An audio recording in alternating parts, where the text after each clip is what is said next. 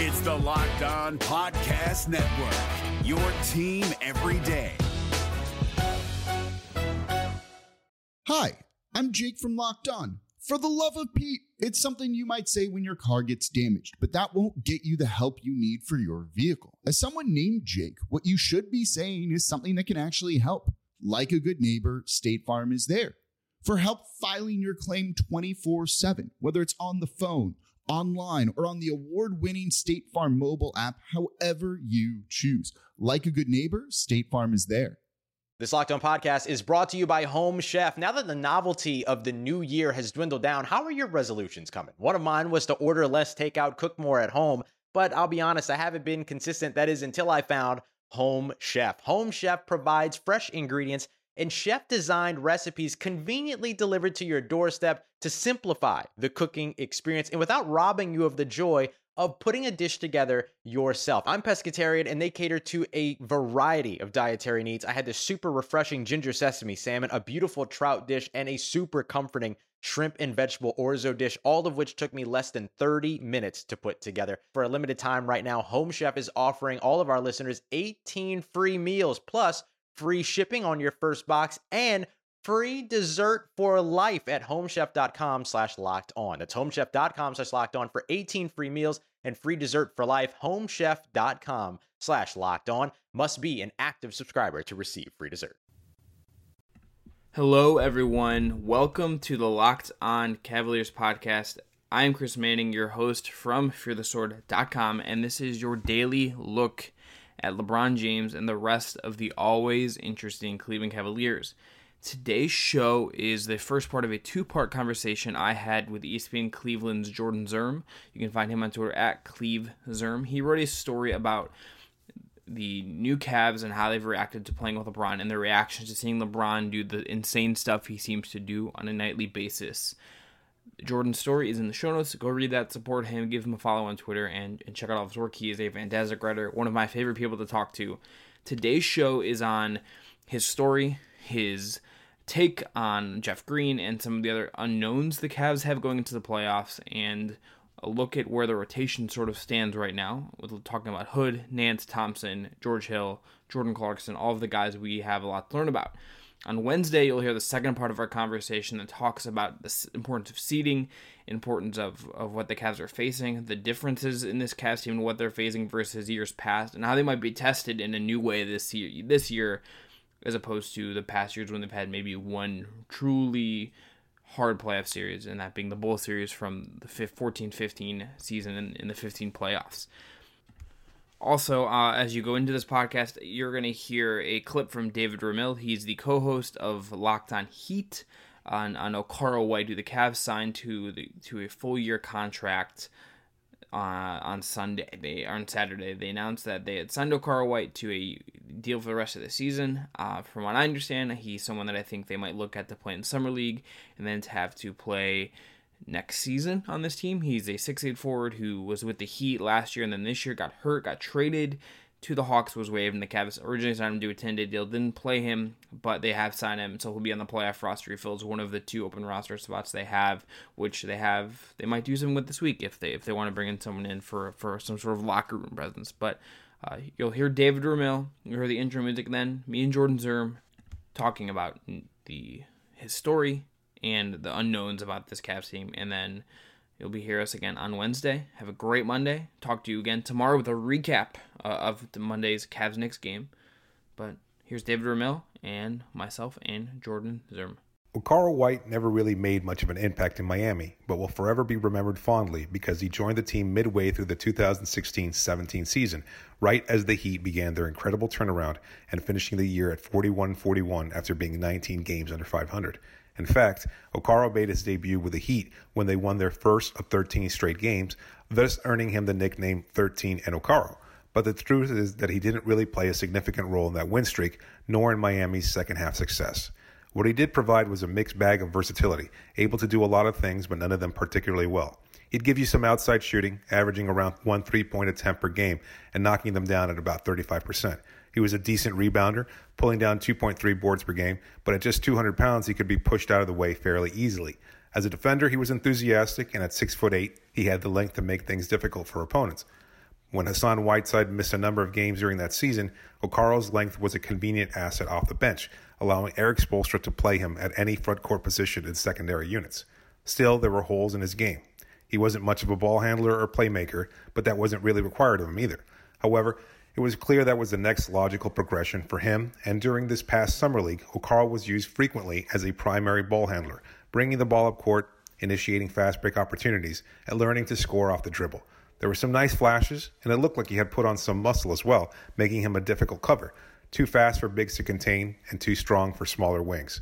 Unfortunately, he only played in 6 games this season, including 4 starts, and we never really saw a large enough sample size to determine if he was ready to make a leap. All in all, Okaro was a nice player that benefited from joining a team that was peaking at the right time and has a well-established reputation for developing players. He absolutely has potential, but he needs a team capable of investing significant time in him in order to see that it's realized. Hi, I'm Jake from Locked On. There's a lot to say when buying a new home or car, but really the first words you want to say are, like a good neighbor, State Farm is there. And trust me, as someone named Jake, that is a fact. That's the phrase that will help you feel good knowing that you have people who could help you find the right coverage for the things you want to protect. Insurance doesn't need to be complicated with a State Farm agent. With so many coverage options, it feels good knowing you can find what fits you because your situation is unique. And State Farm is there to help you feel supported with the coverage you need for your car, your home, and even boats, motorcycles, RVs, and other things that matter to you. And when you need ways to get help, don't yell or be angry because State Farm gives you options there too, in person or on the phone with your local agent or on statefarm.com or their award-winning app. State Farm lets you do things your way. So when you need help protecting the things that matter most, remember to say, like a good neighbor, State Farm is there. You are Locked On Cavaliers, your daily podcast on the Cleveland Cavaliers. Part of the Locked On Podcast Network, your team every day.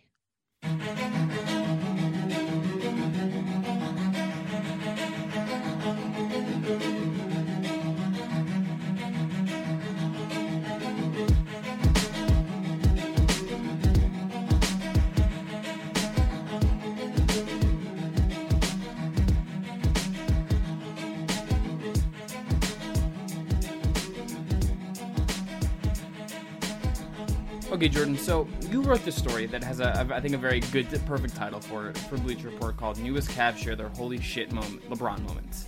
This is a story basically about how people react to LeBron James and the moments they realize that they're playing with this guy who is incredible and is maybe the best player in the world. And it's a good season to do it and a good time to do it because of the turnover. You and I talked about this at the deadline. They have Cedi Osman as well, and they have this mix of guys that are all reacting to him in different ways in their different stages in their careers.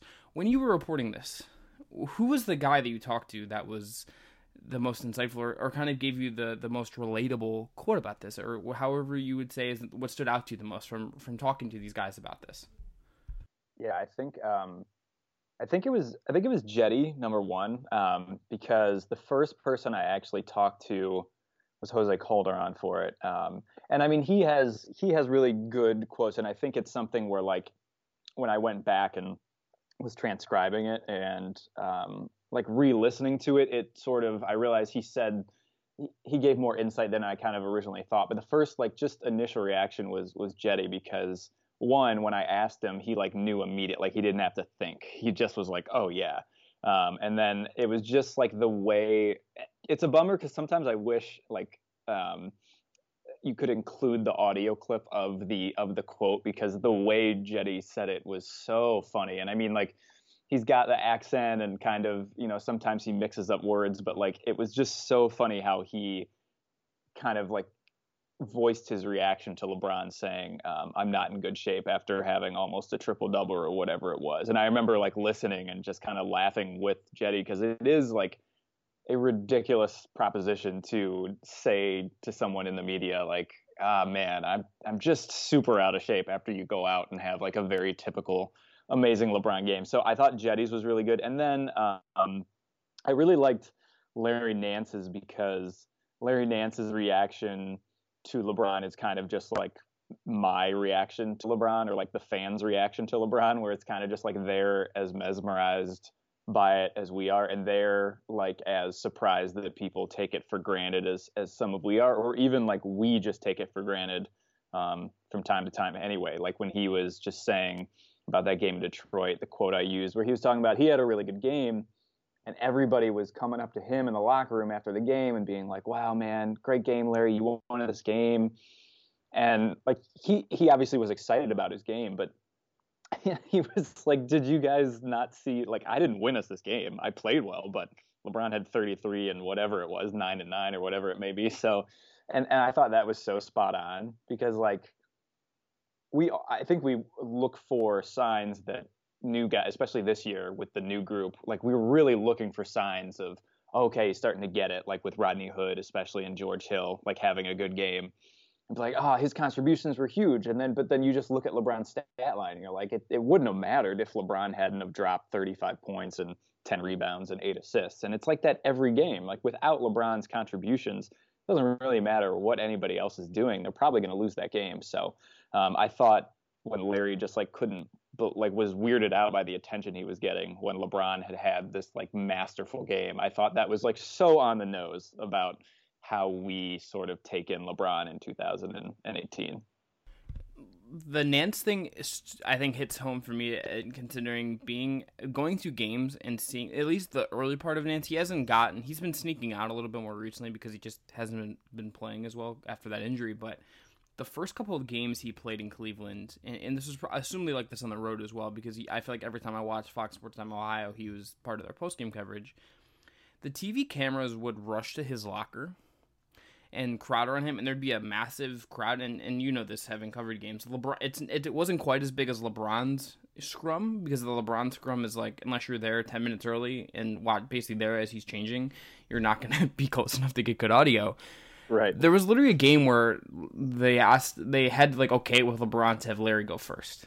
And I'm like, okay, this is out of hand a little bit, like that. But it speaks to like we get so excited about guys, and I think the Nance local thing with him being from here and being excited to be here, his brother playing for Revere, his dad being a Cavs legend, I think fed all into that. But I think Nance is kind of the perfect one, and he's so chill about it too, and just seems like a guy who is very aware of what the situation he's in, and just is taking things sort of, but also casually. Like he's the only player I think that regularly wears like a Cavs hoodie and sweatpants and a pair of athletic shoes out of games. Like pretty much every other guy is dressing up to some degree, whether not a suit, but you know, J.R. West has his Gucci fanny pack right now, and Jetty had Coach shoes on the other night because Jetty's now Hollywood.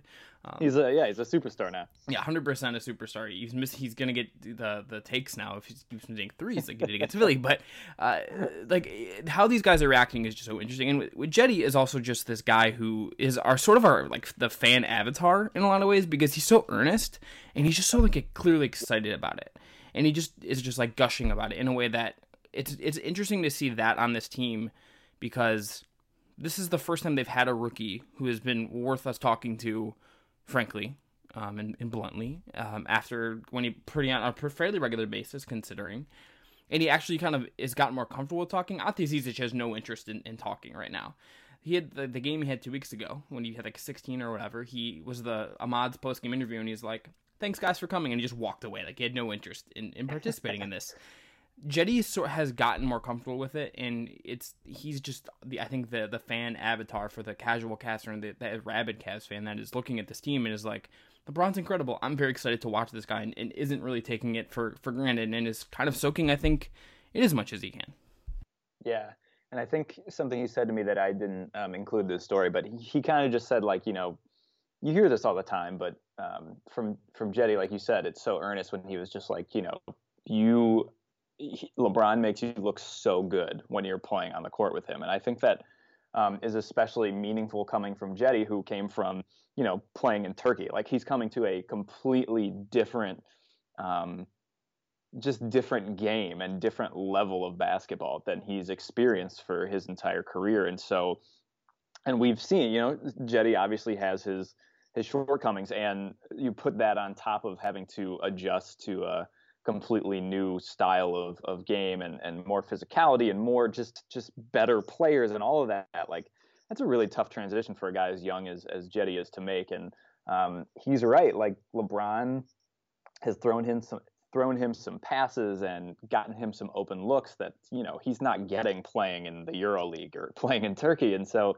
like, when it comes from Jetty saying, he makes me look so unbelievably good on the court, it's something that you hear a lot, but then, like, you fully understand what that means when it comes from him, because, he's not getting those looks or some of those easy passes for a layup from guys he was playing with over in Turkey. And so it just makes it completely different. And like when he's in awe, and when it looks like he's in awe of LeBron, like he legitimately is in awe. And he's part of the inspiration I had to write the story, because his reactions on the bench, especially in games when he wasn't even playing, his reactions to LeBron, I remember just like, when they show a cut of the bench after LeBron did something and the opposing coach called a timeout, like you just saw it in his face, and he's just having like this wide-eyed, incredible experience. And I think that's so cool, because like you said, there hasn't really been a rookie on the Cavs that has been getting actual playing time and making a meaningful contribution in a while. So he's a great guy to talk to about, because he can give you some really good insight into, it's like what it's like for a guy to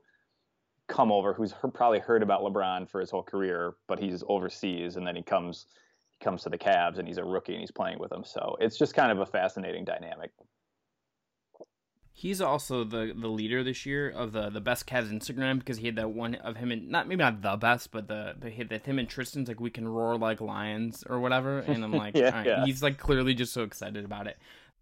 This is Jake from Locked On. Locked On has teamed up with State Farm to spotlight some of the greatest supporting players in NBA history. After beating the Heat led by LeBron James and Dwayne Wade in 2011, Dirk Nowitzki won an NBA title and proved himself to be one of the greatest basketball players of all time. But there was one player in the starting lineup for the last 3 games of the finals that helped support Dirk all the way to a championship, JJ Barea.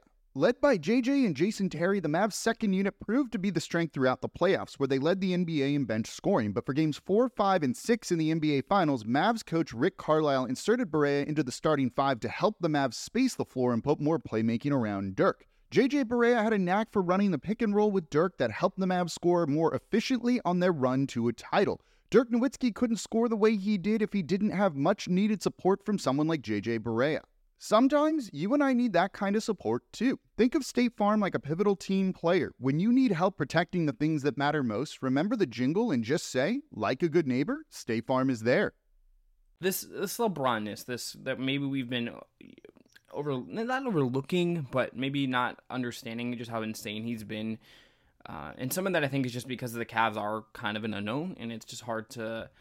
It's just like we've seen LeBron be crazy before, and all the different things that make us take it for granted. But what does that say about where this team is headed? With the playoffs, 2 games, regular season games away, with either a 4-5 against the Pacers or one of the teams fighting for position in the bottom, and just so many, frankly, unknowns. What does it mean that LeBron is doing this now at 33 with all these minutes on him, maybe having his best offensive season?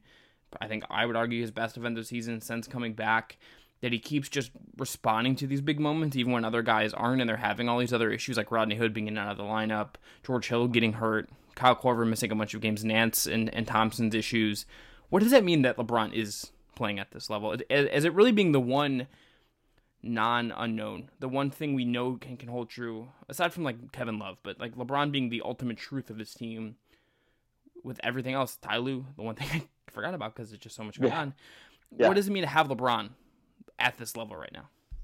Yeah, I mean, it's just surreal. And I honestly think the past 2 games have illustrated it better than anything. The game against the Wizards and then the game against the 76ers where they for the Sixers game, they were down from the start. The Wizards game, I think they got up 15 and blew it and then had to come back down from 17 or whatever it was. But like you see this moment when LeBron's kind of coasting a little bit, or he is kind of like, doing his thing where he's like, I'm going to let other guys fail to see that we're not playing the right way, or whatever it may be, his little mind games that he sometimes plays on the court. But then he decides, and especially the 76ers game, I mean, they're down 30, and he just decides enough, like we're getting embarrassed enough. And he goes into this mode where you're just not going to be able to do anything to stop him. And it was the same thing against the Wizards, where he scored or assisted on their last 12, 15 points in the middle of that comeback, where he's just putting his head down and going to the rim, and you literally cannot do anything. And that to me is just so crazy how he can just decide at a snap of a finger, okay, it's time now for me to go into God mode. And he just does it. And it without fail, he just does it. Like, very rarely does he have a game where he decides, like, okay, I'm going to play to the peak of my abilities, and doesn't actually do it. And I just remember watching that Sixers game, and I'm glad I didn't turn it. I was so close to turning it off, and I stuck with it a little longer, and I'm so glad I did, because yeah, he just turns it on, and it's such an unbelievable thing to watch, where all of a sudden you're like, oh, he is unstoppable. Like, what are you going to do? So I think that illustrates just how amazing he's been this season. I mean, LeBron's always felt like a guy that when he wants to, you're not going to stop him. I mean, that's been throughout his career, but it's amplified when he's 33 years old and he's in his 15th season and he's played what feels like millions of minutes on the basketball court, and like his body should be breaking down, and it's not.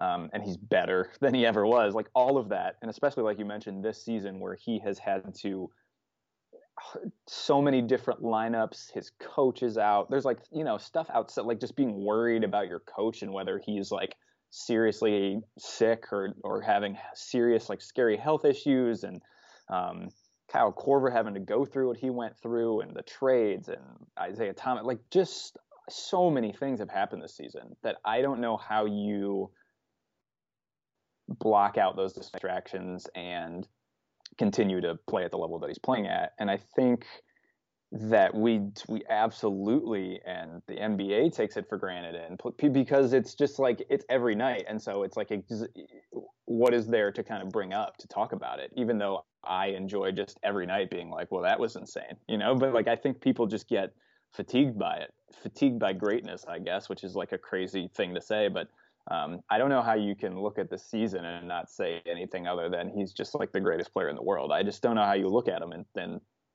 think what he's doing is anything kind of less than that.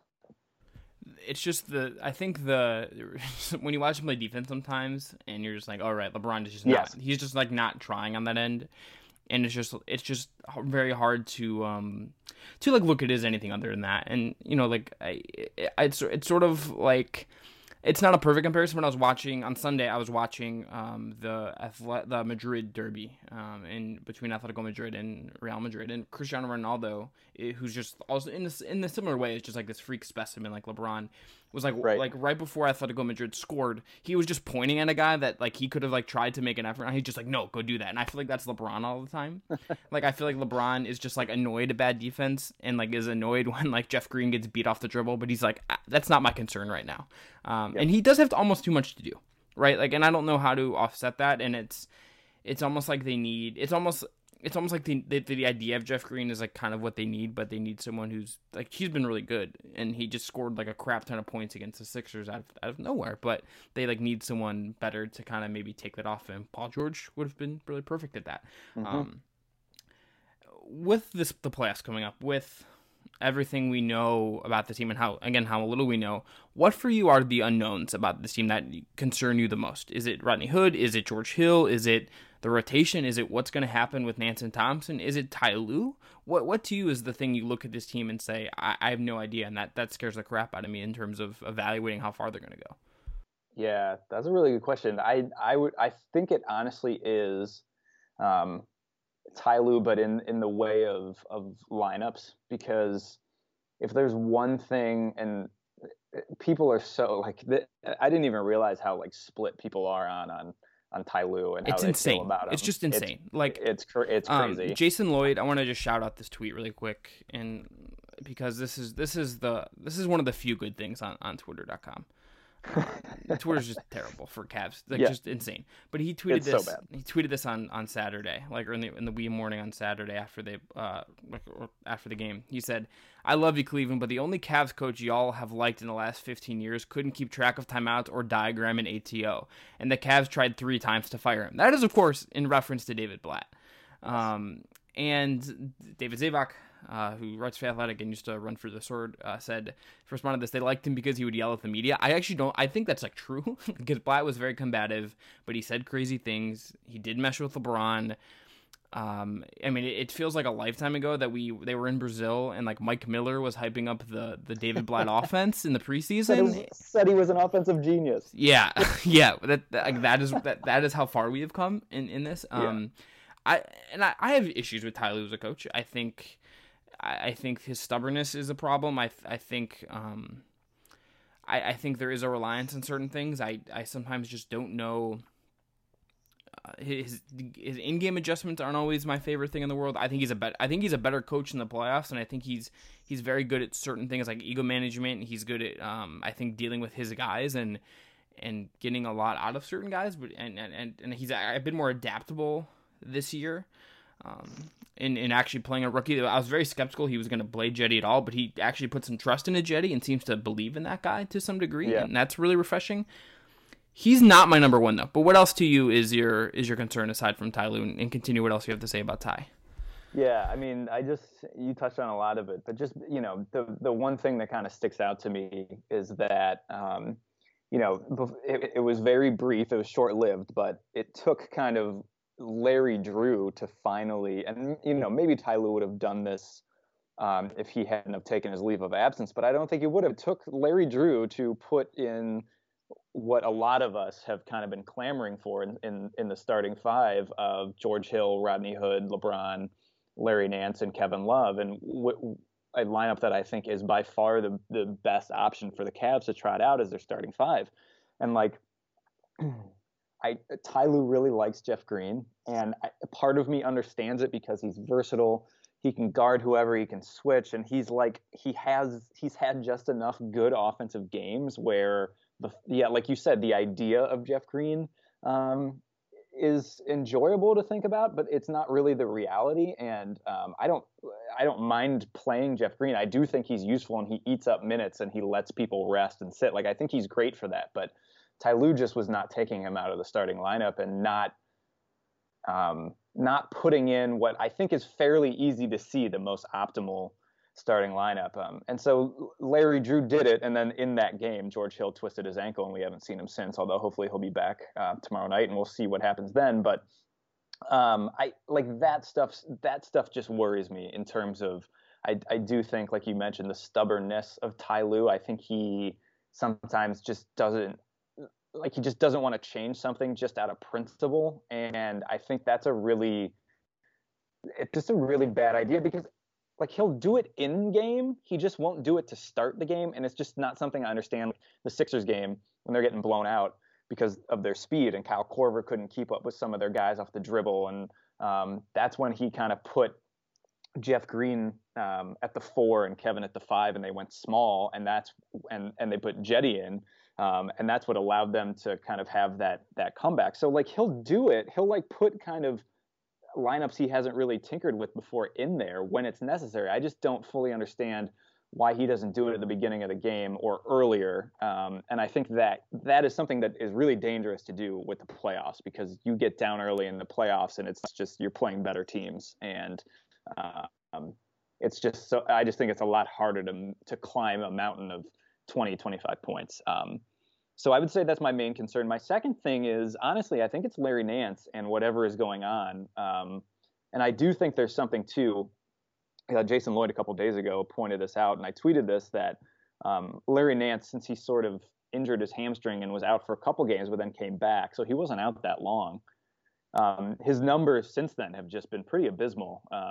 And he just sort of seems like he's been a real non-factor in some of these games. He was a complete non-factor in that Sixers game until he almost tipped the ball in at the end to tie the game and sent it to overtime. But like, I think the Cavs really need Larry Nance because outside of LeBron and Kevin Love, you're just not sure where the third production is going to come from. And this isn't to say that Larry Nance needs to be going out and scoring 20 points, but if he's scoring under 10 points and he's grabbing only a couple of rebounds, like, you can't have that from him. You need more, and he's certainly capable of more, especially when he's on the court with LeBron James. Like, those two have certainly quickly developed some nice chemistry off the pick and roll. And so to see him sort of disappear over these past couple weeks have been kind of jarring. And the rebounding numbers against the Sixers were atrocious, and him not having a good game sort of coupled with Tristan kind of fading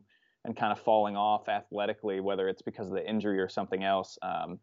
You can't have your only guy that's going to be rebounding be Kevin Love. And so you just need Larry Drew for a lot of little things. And just being a threat on the pick and roll and being a threat for alley-oops and all that stuff. So that actually really worries me, is if he's not going to be right for the playoffs, because you just need him, because you just don't know what you're going to get from Rodney Hood. You don't know what you're going to get from George Hill. You still don't know on a nightly basis what you're going to get from a lot of the guys that they're still trying to work into this lineup and figure out how to best use them. And I think like it's simple to understand where Larry thrives. Like his game is very easy to understand. He's very good at what he does, but it seems like this hamstring injury is really hurting his ability. So that actually worries me the most. Yeah, I will add real quick on Nance and Thompson. Ty Lue said after the Wizards game that they basically are going to have to pick one of them to play at some point because they're starting Green. That is ultimately an issue in starting Green, because if that puts you in that situation where you cannot anything with your rotations and you just feel like you're stuck in that regard, I get it. And look, they're starting Jeff Green because they're thinking about how they want to deploy him, not necessarily against Toronto, but in the finals. Like that to me is what that move is about. It is about having him on the floor to guard Kevin Durant or to guard James Harden. As crazy as that sounds, I think that's what it is. I don't think they trust Hood to do it. I think they don't want LeBron to do it, so Jeff Green's kind of the guy. And look, I think it could be a situation where they have to play both Nance and Thompson just because of who's going to play better on a given night. Nance has to, I think Nance has stepped out on guys and defended guards better in a way that Thompson really used to be good at, and I think he's just worn down. That's my theory. I think the finals runs have to have impacted him more than some other guys because of his size, because of his game, because he played so many games or never had rest or anything like that. Nance is probably just a little bit fresher, but he has to get back to that form, and if he's not, I think you could see them both getting some DNPs, and that's a real problem. That's my number one. But I will say Hood it's a concern for me as well. He just keeps having these little tick injuries. They don't seem to be anything serious, but there are things that knock him out for times. The back strain, this Achilles soreness. He hasn't, since that 11-point fourth quarter he had again, I can't even remember who it was against, but he hasn't played well in a couple weeks, really. Like a very, very good game in a couple weeks. He's had a couple okay games and then has largely been invisible. I think they really need him. I think at the very least they need a combination of him, Korver, and J.R. Smith to all contribute sort of similar things in different ways. And if he's not there, you're basically hoping that J.R. can be back to the JR that he's been. I think he's been okay of late. And you're banking on Korver being able to hang defensively against certain teams. And I think it's a lot easier to hide him against Toronto, against Boston or Philly. I mean, I know Philly just had this issue, but maybe you can find the right matchup from there. But it's asking, if Hood's not good, they're just a little bit thin on the wing, and it puts Chetty into a position where he has to perform. And I think based on how he shot, I think teams are going to start ignoring him, and that in itself is a problem. Yeah, I think that's a really good point. It's just the overall inconsistencies of guys outside of LeBron and Kevin, because like when you had Kyrie, it was essentially, okay, he's going to struggle on defense, but you know that he's going to go for at least 20. And he has those games where he's going for 30, going for almost 40. Like you knew you were going to get that scoring out of him, and you knew that every single night that he was going to get his points one way or another. And you just don't have that luxury now of having three guys that you knew.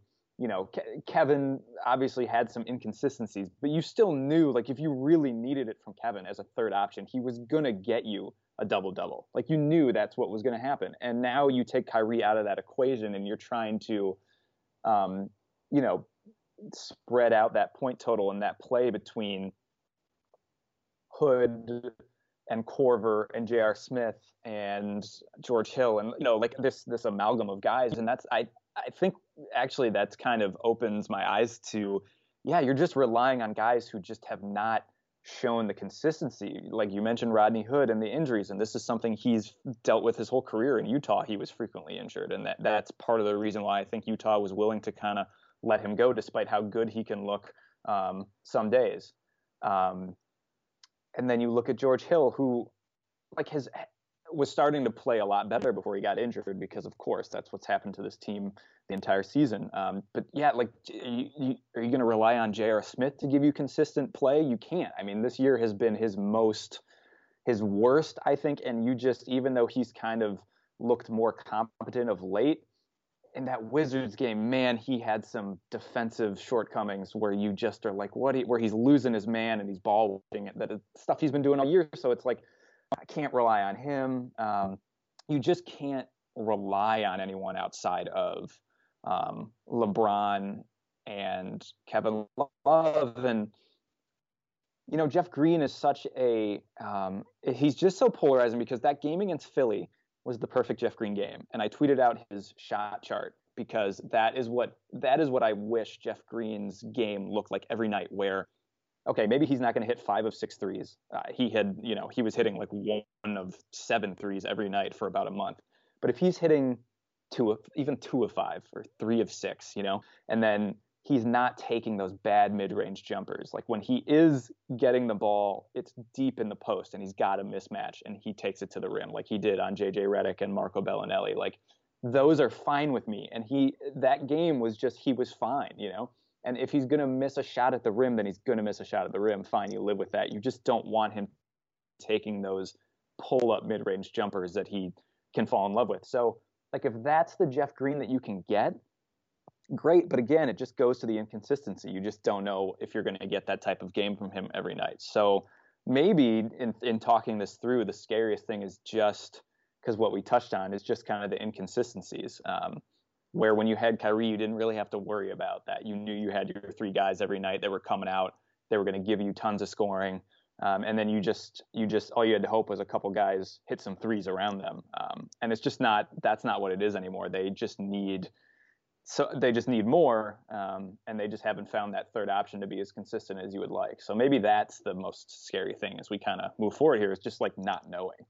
Noting that Kevin Love, by the way, since in the around 10 games he's played since he's come back, it's like 9 or 10. He's shooting 35 or 45.8% from 3, which on 5.3 attempts per game, which is very good. He's averaging 9.4 rebounds a game and 15.1 points. He's had some very, very good games. Had just 1 or 2 kind of iffy games, but he's been the closest thing I think they've had to, as you pointed out, to having something else consistent.